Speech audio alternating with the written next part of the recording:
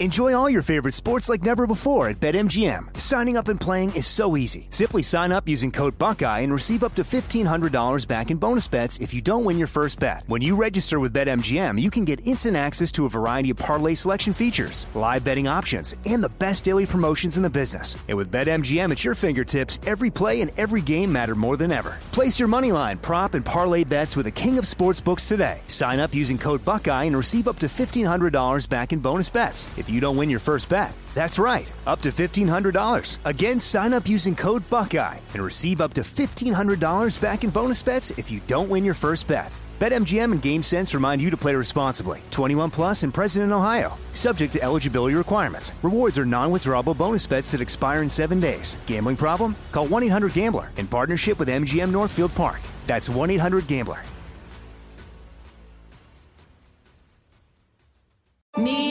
Focus Features presents Back to Black. I want people to hear my voice and just forget their troubles. Experience the music and her story. Know this, I ain't no Spice Girl.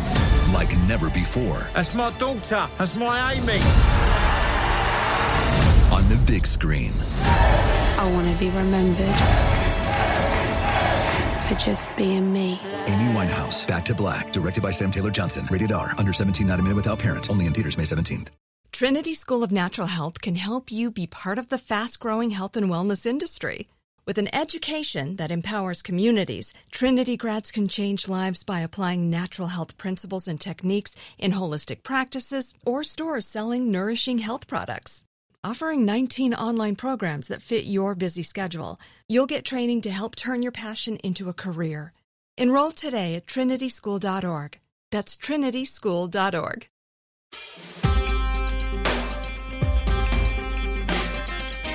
Hi everyone, and welcome to It Could Happen Here, a podcast which, by popular demand today, is about livestock, as we will be going forward. It's me, it's Garrison, and we're talking about species of sheep. Not really, we're not talking about species of sheep, much to my disappointment. Not yet, but that will be coming. We're going to be getting into clins, Texels, mules, that kind of thing, big sheep stuff. But no, today we're actually joined by John, and John has been subjected to my weird introduction, but we're not talking about sheep today. We're talking about active transport infrastructure, and we're talking about how cities tend to build that in certain communities and not in others. So welcome to the show, John. Yeah, thanks for having me. I'll say that my partner would have been overjoyed if the podcast was actually about species of sheep. So she's tired of hearing me talk about bikes, I'm sure. So, but here we are. Thanks for having me. I'm John Stalen. I'm an assistant professor at University of North Carolina at Greensboro. Great. Yeah. So I think to start off with, if you could kind of outline what sort of like, I guess people might not be familiar at all with bike infrastructure. Certainly, if they live in some parts of the US or like more rural areas, sort of what it looks like and what cities have been doing in the last few years building bike infrastructure, and then how that relates to the income disparities within cities. Yeah, I mean, that's a big question. It's something that I tackled in my book, which came out in 2019, but then I haven't kept up with it quite as much. I've been trying to start working on other projects, but I keep tabs on things a little bit. I mean, basically, if we're talking about the standard rundown of infrastructure, I would say the most common thing that people think about, and probably the most common thing that's built in part because it's quite cheap, especially over the last 20 years, is the bike lane. A bike lane is usually about 3 to 5 feet wide, and it's to the far right of the roadway if you're in the United States, or if you're driving on the right. Tends to be where glass collects, tends to be where car doors are. And so that nevertheless was very common in places that were building bicycle infrastructure. That's what was being built. In, I would say, the last 10 to 15 years, there's been a push to do more what people might call Dutch style protected bike lanes. Either they're protected by a buffer of kind of plastic posts that don't prevent an emergency vehicle from kind of getting where it needs to go, but also don't prevent drivers from just driving into the bike lane, really. Yeah. So you'll see those. And then, parking protected bike lanes. So the protected bike lanes sort of became the big demand from bicycle infrastructure planning practitioners, especially in cities like Portland, San Francisco, Oakland, Chicago, New York City, et cetera, something that was actually protected by a curb. Usually it's still like some kind of a plastic curb, right? Or cars, right? And you're not seeing a lot of, concrete or brick curb work like you'll see in the Netherlands or something like that. And then interestingly enough, another piece of infrastructure that there was a funny kind of mea culpa, or not mea culpa, but a reevaluation of it was the Sharrow, which is just a sort of a chevron symbol in the middle of a car lane, intended to remind drivers that cyclists are allowed to be there, but sort of put cyclists in the location where they would sort of garner the most hatred. And there was a recent editorial from Dave Snyder of the San Francisco Bicycle Coalition. He was a big pioneer just in general bicycle infrastructure. I interviewed him for my dissertation, and he talked about how they don't work. That was a mistake. It was a mistake kind of splitting the difference, making it seem like you didn't have to take any space away from cars in order to fit bikes into the roadway. So I don't know if that's kind of more than you wanted from that. No, that's great, because I think a lot of folks might not have seen all these different things. Certainly, like if you're like me and you ride your bike every day, you notice each of these different things, and some of them make you feel safer, some of them don't, and some of them are just kind of tokenistic. I think a lot of this kind of gets to a bigger discussion, which is one maybe we can touch on, which is like who the city is for. When we're building cities in this country, certainly it seems like we built them around cars with a few exceptions, like older cities and stuff. And increasingly, like if you ask for space and you are not a car, then, like, to include people wanting to live on the streets, right? Like cars have free places to go at night, but people don't. And so like this reallocation of space, I think, gets to a bigger question, which is, maybe something you could speak to. Yeah. So, I mean, the question of, I think you could think of who, both in terms of the mode of transport, right? It's very car dominant society, right? And car driving is even on the rise in places like Copenhagen, right? There's kind of a lot of fretting among bicycle advocates in Copenhagen about the rise of car usage. So there's the sort of the mode of transport, but cars aren't people, right? As you sort of pointed out just then. And then so there's another layer to it that intersects with it, which is cities being increasingly sort of oriented towards attracting higher income residents, right? Kind of creating an attractive urban environment. There's a kind of an intersection with the interest in attracting kind of high tech or creative or knowledge intensive types of jobs, right? Your software programmers. I think it was Chicago Mayor Rahm Emanuel. I use this in lectures all the time. He said something like, you can't be for a high tech, creative city economy and not be pro bike, right? So there's this idea that, may be a little bit spurious, or it might be kind of loose causality, but there's this idea that the kinds of workers that you want in your city that are either going to take high paying jobs and increase the property tax base, or themselves create new startups, entrepreneurial energy, arts, culture, and things like that, right? That they're attracted by bicycle infrastructure or bicycling or bicycle culture in some respects. So there's that kind of the irony, of course, is that those workers, guilty. I have a car, right? Typically bring cars with them, right? And so yes, maybe they don't want to use them on a daily basis. Like I don't use my car on a daily basis. I don't use my car to get to work, right? But they, are often kind of having it both ways, right? In a lot of ways, in terms of, buildings will be built with garages, right? And that's only recently starting to be eroded, right? As just a 1-to-1 parking ratio at a transit connected building. Yeah. So when we're talking about it, the combination of these two things, right? Like affluent areas or cities trying to attract affluent people and cities trying to build bike infrastructure. Something that I've observed where I live, which is San Diego, is that we've built a lot of bike lanes, but only connecting privileged communities to places where people do high income work. And it seems like increasingly, like riding your bike safely is a privilege that's only afforded to a certain group of people. Is that something that's broader than just in my town?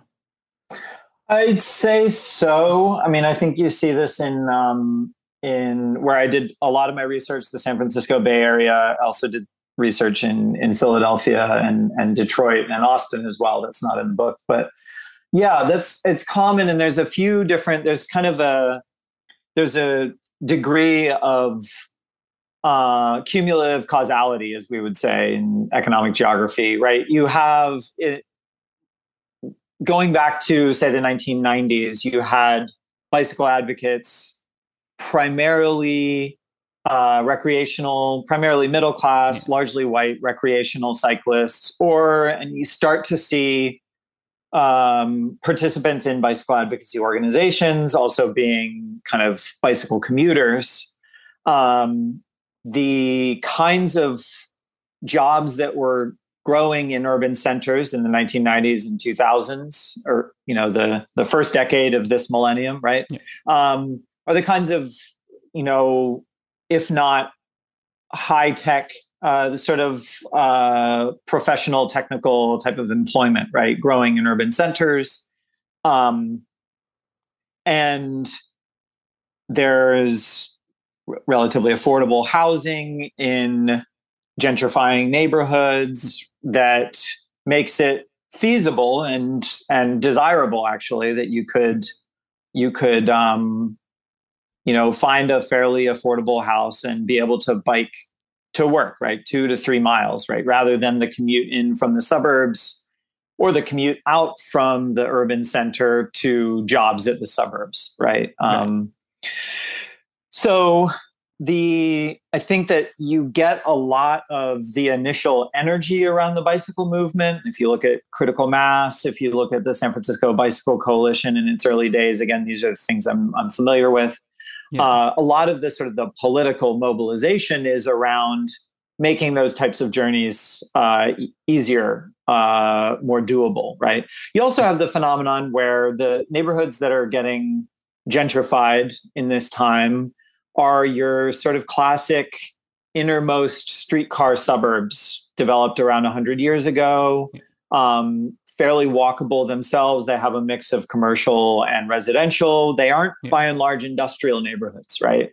The industrial neighborhoods where you still have a lot of truck traffic, where industry begat more industry, or deindustrialization really hollowed out the economic base, where you have large roadways, you have, disinvestment and kind of a mix of small retail, et cetera, lower income population.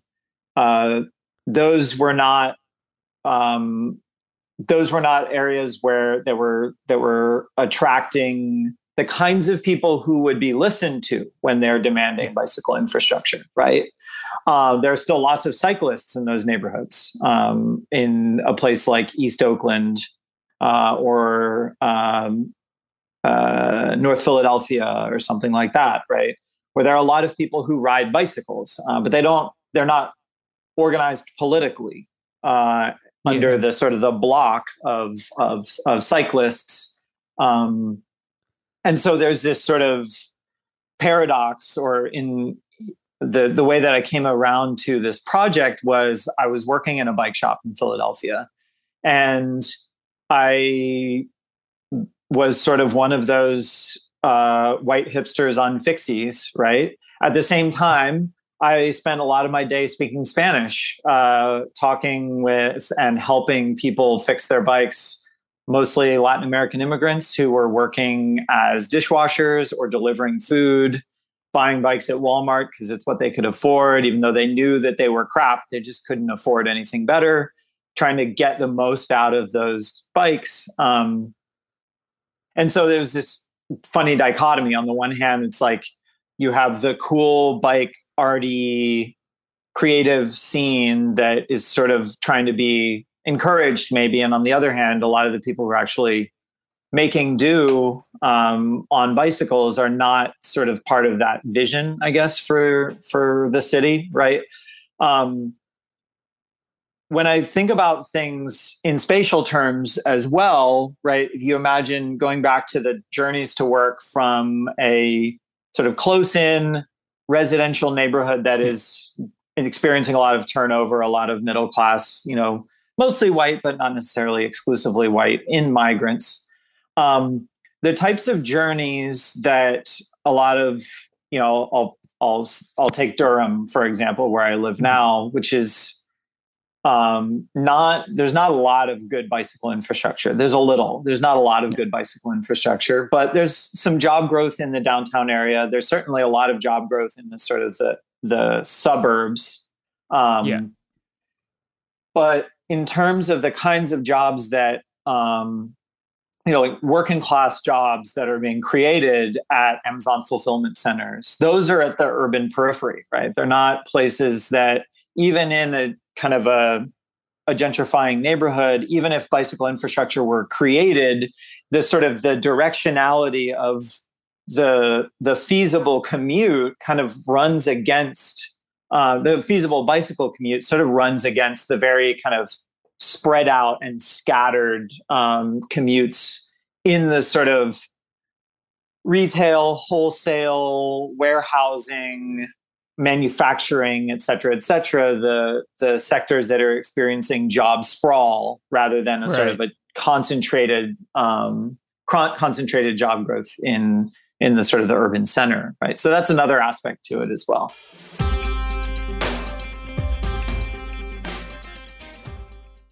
Enjoy all your favorite sports like never before at BetMGM. Signing up and playing is so easy. Simply sign up using code Buckeye and receive up to $1,500 back in bonus bets if you don't win your first bet. When you register with BetMGM, you can get instant access to a variety of parlay selection features, live betting options, and the best daily promotions in the business. And with BetMGM at your fingertips, every play and every game matter more than ever. Place your moneyline, prop, and parlay bets with the king of sportsbooks today. Sign up using code Buckeye and receive up to $1,500 back in bonus bets if you don't win your first bet. That's right, up to $1,500. Again, sign up using code Buckeye and receive up to $1,500 back in bonus bets if you don't win your first bet. BetMGM and GameSense remind you to play responsibly. 21 plus and present in Ohio. Subject to eligibility requirements. Rewards are non-withdrawable bonus bets that expire in 7 days. Gambling problem? Call 1-800-GAMBLER in partnership with MGM Northfield Park. That's 1-800-GAMBLER.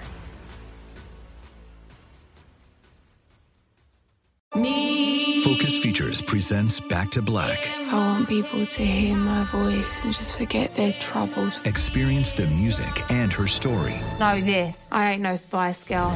Like never before. That's my daughter. That's my Amy. On the big screen. I want to be remembered for just being me. Amy Winehouse, Back to Black, directed by Sam Taylor Johnson. Rated R, under 17, not a minute without parent. Only in theaters May 17th. Trinity School of Natural Health can help you be part of the fast-growing health and wellness industry.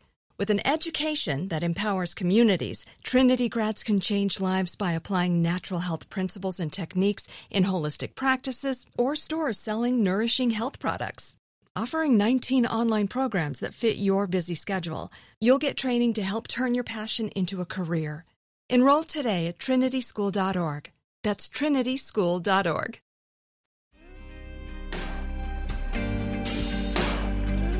Bike advocacy is very interesting to me, right? Like I was a bike messenger, I was a bike racer. I've made my living riding a bike. I've also just ridden my bike to get to work, and bike advocacy really hasn't reflected a broad swath of cyclists for a very long time. do you think that's why we don't see like better infrastructure in some of these like deindustrializing areas, for instance? And does that lead directly to it being more dangerous? Like you would be the person to ask, are there statistics to show that like it's more dangerous to ride your bike? So I'll say a couple things. The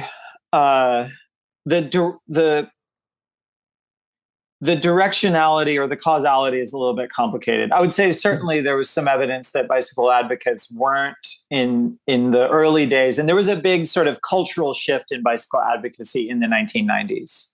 Prior to the 1990s, you have a lot of cyclists who are actually opposed to bicycle infrastructure. We still have, they are still a loud boomerish voice in San Diego. Yeah, exactly. The vehicular cyclists, right? Yeah. Can you explain that? Sure. So vehicular cyclists, it was a philosophy expounded by John Forrester. I might have his book right here. Yeah. In the book, and it's not here, in the book Effective Cycling, where the idea was that cyclists should be riding like cars, right? Which means riding fast, center of the lane, behaving exactly like a car. And they were very opposed to any infrastructure that would sort of be created, especially for bicyclists, on the basis, which there was maybe some slight truth to this, that cyclists would be banned from roads that didn't have dedicated bicycle infrastructure. Okay. There's a little bit of concern. There was I think I remember reading about a little bit of actual talk among legislators and planners that bicyclists would be kept off of main roads. And I think to their credit, they saw the creation of bicycle infrastructure at that time as basically designed to get cyclists out of the way of motorists, right? And so it was mainly to advance the interests of motorists, right? But they were very hostile to a sort of a Dutch style model, which these were guys who like to ride fast, and like you can't ride fast in the Netherlands. Not everyone's physically able nor really wants to go 40 miles an hour on a road next to cars. Exactly, right? Yeah. So it was very much around a strong, fit, confident cyclist who knew all the laws of the road, rode really fast, was very assertive. It obviously lent itself towards a sort of a boomer type, right? A sort of adventurous type. And it was very much that bicycle advocates should advance the interests of cyclists, not try to grow the number of people cycling, right? And so the shift towards that, maybe the critical mass moment is not the only thing, but that's sort of a good moment to kind of tag it to the 1992 first critical mass era. But, Earth Day, Vehicle for a Small Planet, all of this sort of growing interest in bicycling. The shift towards more people should be doing this. Yeah. Can you explain critical mass to people who haven't participated? Because I think it's quite a unique and interesting phenomenon. Sure. Yeah, absolutely. So critical mass began in San Francisco I think the first critical mass was 1992. And it began sort of as like a group of people working, broadly working office jobs who were sort of kind of culturally anarchistic or, had these sort of anarchist or situationist kind of ideas, and who were kind of organizing amongst themselves to ride home as a group, right? And they started getting this idea of sort of having these monthly ride together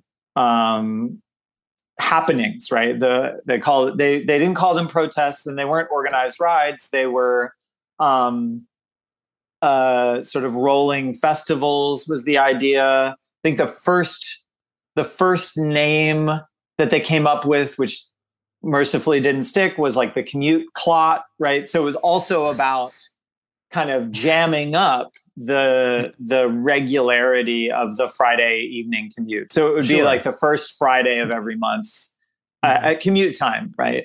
Some of these I think still happen in Portland. Oh yeah, it's the critical mass still happens. There's one of the chapters in my book, I sort of trace this arc of critical mass through to the more kind of bike party oriented, exactly the slow roll type of model, which I think is interesting because it's a little bit, it's consciously less confrontational. It's not held at a time that would clog up evening traffic. It's designed to attract kind of families, people who aren't trying to have confrontations with drivers or police, right? One of the things that sort of really put bicycle infrastructure on the agenda in San Francisco was this mass arrest of critical mass in 1997. Supposedly because the mayor of San Francisco, Willie Brown at the time, got stuck in one in his limo and was like furious, and so asked the police to crack down next time. It was a huge, it backfired massively politically, but it also created this opening for the San Francisco Bicycle Coalition, which actually was an organization. Critical Mass was not an organization, right? It gave them this opportunity to say, well, what cyclists want is, to actually build out the bike plan that supposedly exists, but nobody's been doing anything about, right? So, I mean, that's probably maybe more than you wanted to know, but the sort of that arc of critical mass as this sort of countercultural moment that created this opening for a more formal bicycle planning and advocacy organization or set of organizations to emerge, right?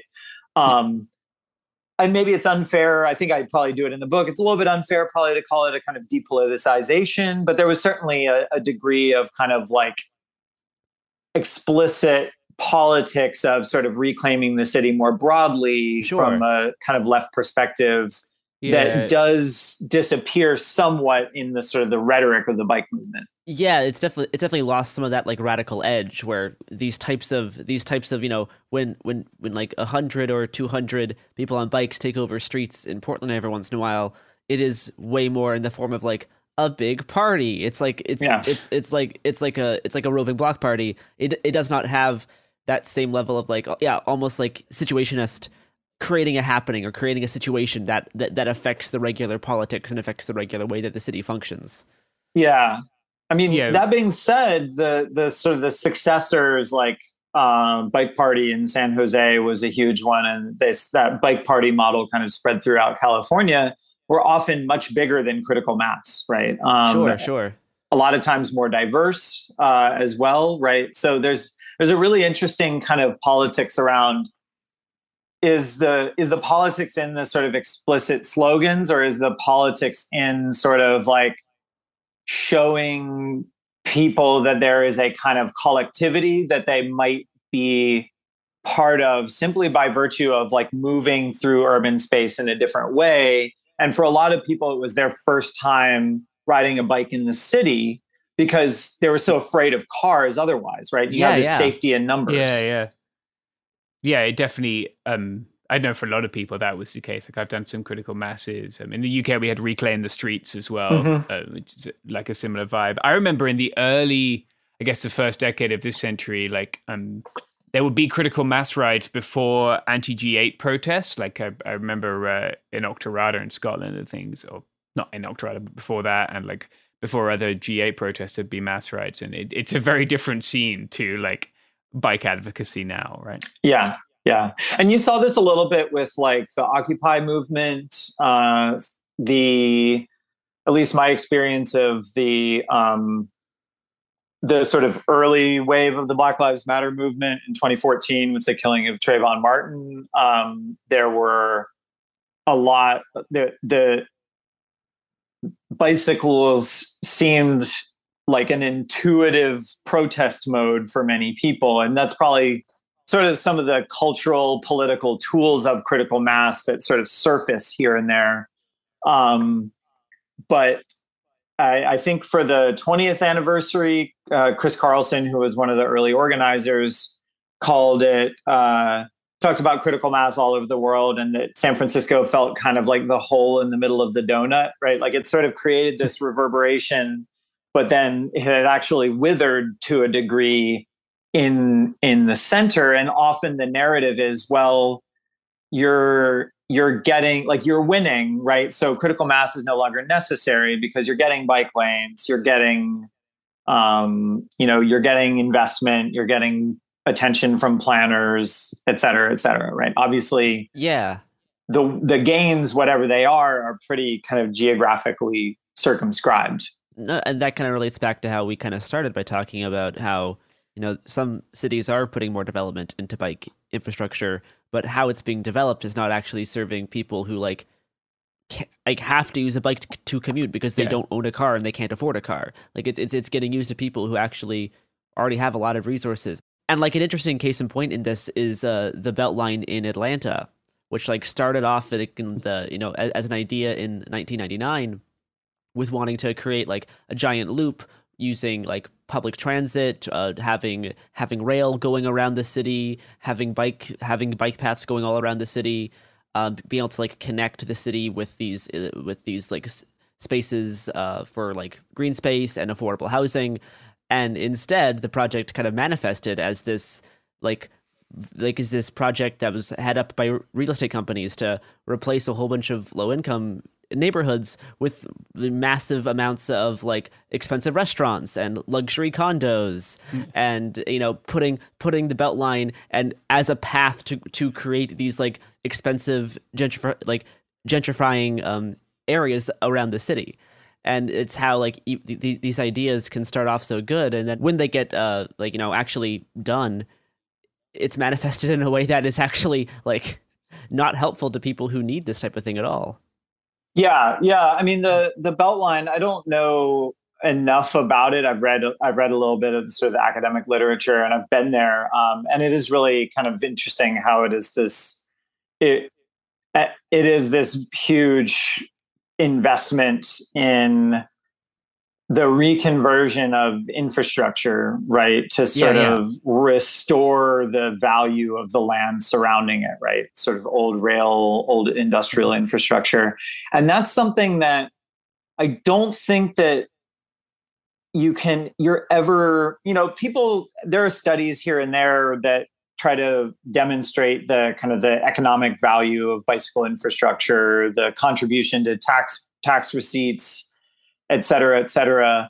But it gets pretty hard to parse the causality, especially when especially when compared to something that is really sort of overhauling the space, right? The Beltline is, I think probably its success from a sort of a financial perspective has to do with it being a multi-use path, right? Yeah. Rather than it being bicycle infrastructure, and sort of it being framed as this much broader type of thing, right? Rather than a bike lane on a street, right? Yeah. It's not great to ride down, at least on the weekend, because you'll just be slaloming. No, it's full of people. Yeah. It's full of when I was visiting last year during the start of summer, I went with a friend to the area by Ponce City Market, which is kind of a great example of the gentrifying force of the Beltline. But also, there's people who are trying to ride bikes around, but there's kids on roller skates everywhere. There's it's pretty packed. It's getting pretty warm. But there's other parts that are that are more isolated, where it is much more of a commute path. Right. But it's interesting. It just it weaves in and out of these relaxing and luxury apartment pop-ups, restaurants all along it. Exactly, and all that stuff is relatively new for all the stuff that is surrounding the construction of the Beltline. Yeah. And I mean, I think that you maybe see this just a little bit with like, the direction that I've taken thinking about it is more the sort of the types of urban strategies that have begun to incorporate bicycle infrastructure, right? Or just active transportation more generally as the kind of big driving forces, rather than like, is this bike lane here causing gentrification? It's often the other way around, right? Bicycle infrastructure sort of emerges as a result of gentrification, right? Or as a result of the in-migration of people who are going to be listened to, right? Because of their status, because of their income, because they have kind of existing capacities in organizing for these types of things, right? I think what's interesting is one of the positions I've sort of come around to, right, is thinking more about not like, should we do bicycle infrastructure because it might kind of create the perception of gentrification or cause gentrification or something like that. And instead, like, one of the things that gentrification results from when you're thinking about amenities that sort of lead to the revalorization of urban space is that they are in some way special, right? And so if the question is the specialness of this particular place, Garrison, as you said, what makes the kinds of places where you can safely ride a bike are fairly unique, right? They're not well distributed, right? And so from my perspective, it's sort of the more routine they become including them into urban space, the less special the places where they are built become, right? And and so routine that it wouldn't be worth mentioning, right? It's like mentioning that there is a sewer line, right? Like it's like mentioning that it has connection to city water, which at the urban edge where I live, I don't live at the urban edge, but at the urban edge in the Southeast, there isn't always connection to city water. Like trying to get it normalized to the point where it's like obvious that it's something that is like a part of the city. It's like, right. Of course, like, it's just as normal as like a sidewalk or a road or like a power line. Which, to be fair, I don't have any sidewalks on my street, and most of the streets around me have a sidewalk on one side only. Portland also has very few sidewalks. Yeah. We do have those. Yeah, I lived in Belgium for a while when I was racing. I lived in a town that was very much just like lots of Belgium is shitty grey coal mining towns. I love Belgium, but this is a thing. They would never have been, the bike infrastructure was unremarkable. It was just a thing that everyone used to go to the shops or go to school. It wasn't, less like selling point for a brunch restaurant. Yeah. And I think it's this kind of thing where it's bigger than just the infrastructure, right? A lot of the places where bicycle infrastructure has been really successful, right, are these sort of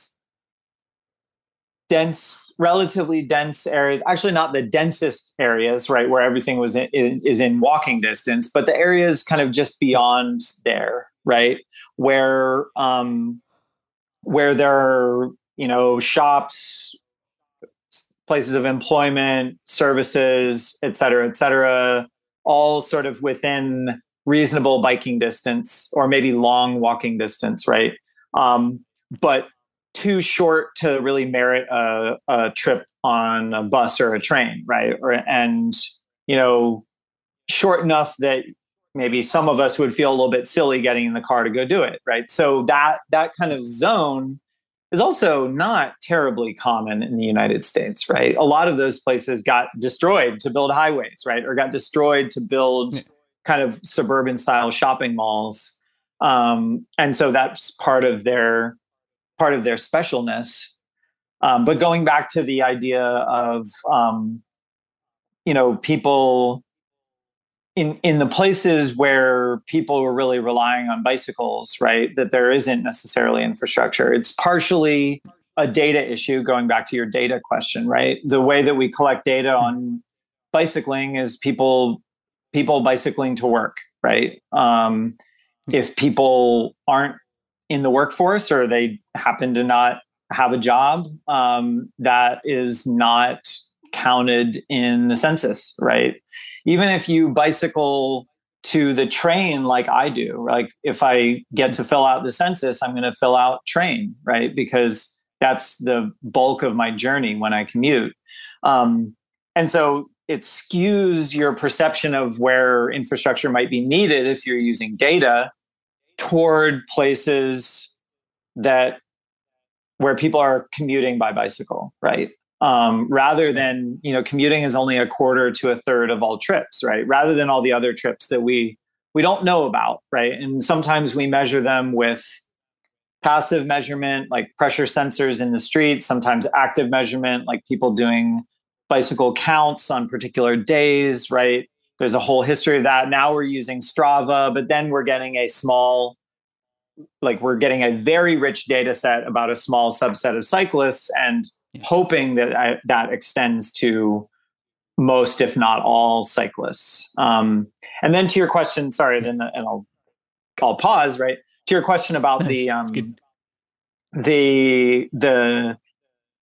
data question, right? How deadly or how dangerous are various streets that don't have bike lanes? There is a big problem of the missing denominator, right? We don't know how many people cycle, so we don't know the rates of injury on these particular roadways in the same way that we do know car volumes and can have a better sense of the rates of injury based on collisions, right? But you do see clusters of collisions in places where where there are large roads meeting, where basically very few, if any, traffic engineers would sign off on taking away some of that car capacity to create more safety for cyclists. And of course, those kind of compound, those factors kind of compound, right? You maybe have an industrial area, it's a big interface with a large urban arterial or an off-ramp to a highway, right? These kind of all go together with potentially sort of lower income area or sort of a lower, less pressure to improve that area. Yeah. So I'm thinking, when I think about like how the bike movement missed an opportunity to be better, I always think about like this moment in 2020 when this man called Dijon Kizzee was killed by police in LA. And the incident which led to the cops shooting him began because the cops tried to pull him over for running a stop sign on a bike, right? Which is a thing that tens of thousands of white dudes in spandex do every single day in this country. Mm-hmm. And not a word was spoken by the bike movement, at least that I saw, by bike folks, in sort of solidarity or opposition to what had happened, right? It was just another thing that went mourned by thousands of people and ignored by others. So like it made me think about like how we build. Maybe it's wrong to think about how we build a better bike movement, and maybe it's better to think about how we make it unremarkable that you bike, right? We make it like not an identity thing. But how do we make cities where people are safe riding bikes, I guess, regardless of whether they're wearing spandex or they're just trying to get to the shops? Yeah, I mean, that's a really kind of an important question. And in my research, a lot of people were grappling with that. There was an incident that mercifully didn't result in someone being killed or seriously injured, but, a guy was pulled off of his bike by police, beaten up in San Francisco, and there was a big march afterwards. And some bicycle advocates did show up, but it was not framed as this is something that is affecting us as cyclists, right? Affecting some of us as cyclists, right? And an injury to one is an injury to all, right? Was not the kind of the frame that people were using from what I could tell, right? And you had black bicycle advocates in East Oakland who didn't really frame themselves as bicycle advocates necessarily in the traditional or the mold that is sort of determined by the sort of the hegemonically kind of white middle class advocacy organizations, right? Yeah. But they were very much bicycle advocates who, you know, a lot of what they did was sort of like teaching people to ride correctly so that they would have fewer interactions with police, right? Or kind of managing interactions with police, and, you know, hopefully becoming well enough known as cyclists that they weren't kind of subject to the kinds of interactions that, you know, where police end up killing somebody, right? Now that I live in a place where very few people bicycle to work or for much of anything, right, I'm thinking a bit more holistically about, you know, it's now kind of a buzzword, but, you know, a kind of a more car optional city, right, where you don't need to have a car to do various things. You know, I'm involved with bicycle advocates here, but like when I look around, I see like a bus stop that is a stick in a median, right? There's no bench, there's no sidewalks to get to it, there's no crosswalks or anything like that. And I mean, I think that one of the bigger questions is to make a place that's safe for cyclists, safe for people walking, safe for people walking their bikes, or safe for people walking to transit, right? Is reducing the kind of the space and the way that space and speed go together, right? That are devoted to cars. And a lot of that is like reducing the distances that people need to travel, right, for various things, right? And this gets into the sort of the 15-minute city stuff, which is like, it's been really wild to see it being turned into this like QAnon type, you know, Agenda 21 UN black helicopters type of conspiracy theory, right? Because I think of it as a very kind of milquetoast type of policy framework that's honored in the breach, right? Sort of like complete streets. Yeah. There's a carve out for, unless a traffic engineer says it's not really feasible, and then we won't really question that judgment. We just won't do it, right? So, I mean, I do think it's bigger than, modes of transport are really bigger than people's individual decisions, or even like what the sort of, once you are in your mode of transport, what the sort of behavioral matrix is, right? It's sort of like, what does your life consist of, right? What do you do to like preserve your dignity with your coworkers, right? All of these kinds of things that feed people towards driving, except in, you know, very specific places that, you know, have become special in the United States.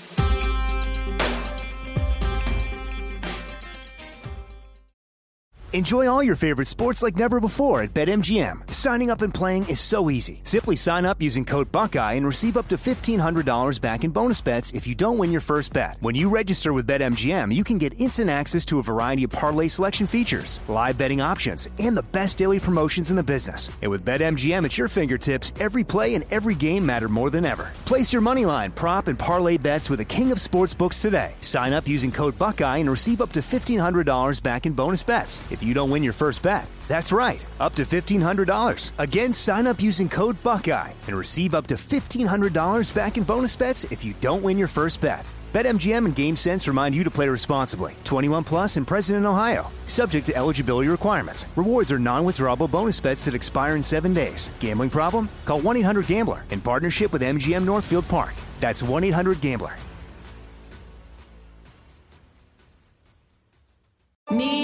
Focus Features presents Back to Black. I want people to hear my voice and just forget their troubles. Experience the music and her story. Know this, I ain't no Spice Girl.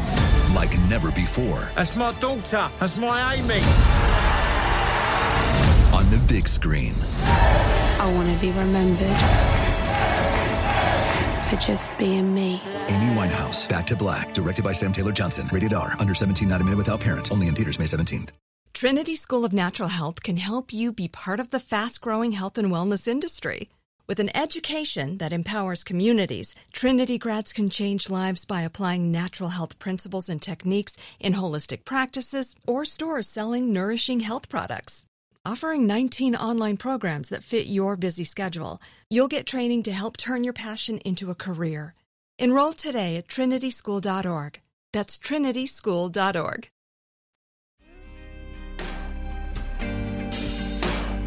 I mean, there's a lot to say, right? It is really, it's much bigger than bicycling.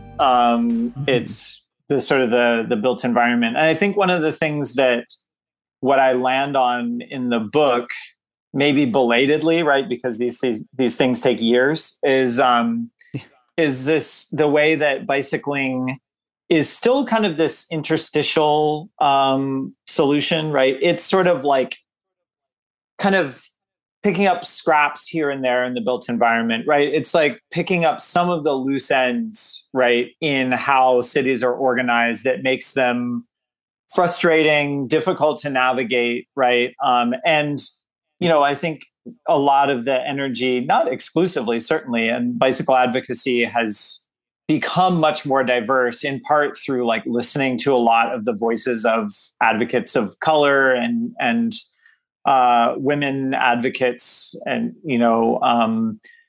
kind of thinking beyond that sort of stereotypical, not just the middle-aged man in Lycra, but like the sort of middle-aged guy on a Surly, right? That maybe successor to the middle-aged man in Lycra, right? Yeah. I'm certainly calling myself out, but it's still very kind of an interstitial thing, right?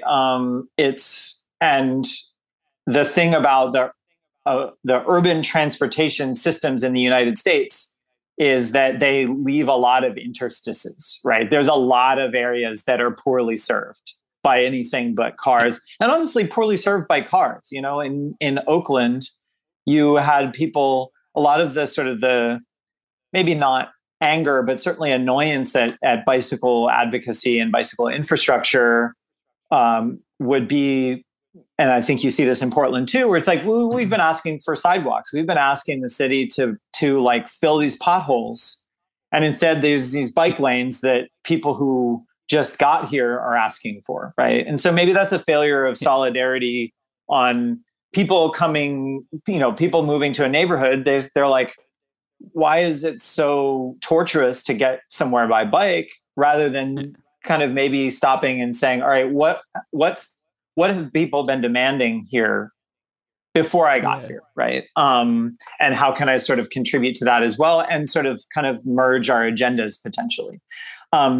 But it is this sort of, it's an interstitial solution, right? And so for me, the bigger questions are sort of what role will bicycles play when we start to really take seriously the kind of broader urban structure. So you don't have these sort of islands of bikeability inside a sea of automobility, right? Do you have a situation where it actually becomes more practical to walk and take transit than it is to bike, right? I would call that a win, right? And I think, there's a degree to which we can get fixated on the particular mode of transport. I think because we all kind of like fell in love with bicycles, and that was the sort of the gateway drug into thinking about like transport in cities and how people move around, and the sort of the history of urban planning, right? So, I mean, these are all, I don't know if I really kind of offered anything that sort of puts it all together nicely, right? But the idea that it really does need to become normalized, and if it actually sort of disappears in the process of being normalized and it stops being a signifier of environmental rectitude or something like that, and if I could walk to a grocery store instead of having to bike to a grocery store, I would prefer that, honestly, where I am right now, right? Yeah. Even though I love cycling, right? And it's something that I'll never stop doing, right? So I think kind of thinking more holistically about what kinds of cities we need to have to move beyond automobility, both from a climate perspective and a social justice perspective, and just almost like a thermodynamic perspective. So, I mean, that's the moving up to the level of physics is where one kind of place to end. Yeah, no, I think that's very good. Yeah, is there anything you'd like to plug? Maybe where people can find your book, where people can follow you online, anything like that? Any sort of projects you're interested in? Sure. Yeah. So you can find me on Twitter. I'm at JOSTEHLIN. My book it's a few years old. It's 2019 with University of Minnesota Press. It's called Cyclescapes of the Unequal City. And my latest work, I'm actually looking at the politics of highway removal. So maybe scaling up in terms of infrastructure, thinking about sort of bigger, the great clanking gears of urbanism rather than, this little tiny stretch of pavement on the side that's full of glass and car doors and stuff like that. So, but of course, they all kind of fit together. The sort of how does the fabric of the built environment have to change in order to grapple with climate change, inequality, and sort of making a sort of a more human type of city? Yeah, I think that's great. I think that's a wonderful place to end. Thank you so much for giving us some of your afternoon, John. Yeah, thank you. I really appreciate you taking the time, and it was a really fun conversation. Hi, podcast fans. It's me, it's Jones, and it's just a tiny little pickup that I wanted to add to the end of this episode because I neglected to mention that Ciclista Zine did call out the police killing of Dijon Kizzy very explicitly and had an excellent piece on it, as they do on lots of other things. They are incredibly wonderful, and you can find them at Ciclista Zine, CYCLISTAZINE.com. They are not representative of the rest of the bike media, so well worth looking at if you like bikes and not the police murdering people.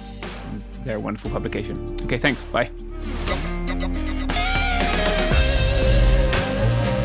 It Could Happen Here is a production of Cool Zone Media. For more podcasts from Cool Zone Media, visit our website, coolzonemedia.com, or check us out on the iHeartRadio app, Apple Podcasts, or wherever you listen to podcasts. You can find sources for It Could Happen Here updated monthly at coolzonemedia.com/sources. Thanks for listening. Trinity School of Natural Health can help you be part of the fast-growing health and wellness industry. With an education that empowers communities, Trinity grads can change lives by applying natural health principles and techniques in holistic practices or stores selling nourishing health products. Offering 19 online programs that fit your busy schedule, you'll get training to help turn your passion into a career. Enroll today at trinityschool.org. That's trinityschool.org. Right here, right now. Find your beautiful new floor at Right Rug Flooring. Choose from thousands of in-stock styles, ready for next day installation, and all backed by the right price guarantee. Visit rightrug.com. That's RITERUG.com today to schedule a free in-home estimate or to find a location near you. 24-month financing is available with approved credit. For 90 years, we've been right here, right now. Right Rug Flooring. Whether you're a savvy spender maximizing your savings with cashback rewards, a thrifty rate watcher seeking the lowest interest, or a travel enthusiast looking for extraordinary perks, Kemba Financial Credit Union has a visa to complement your lifestyle and unique needs. Apply today at Kemba.org to unlock a limited time 2% cash back on purchases and pay 0% interest on balance transfers for an entire year with a new visa from Kemba. You deserve a card that works for you. Restrictions apply. Offer ends June 30th, 2024.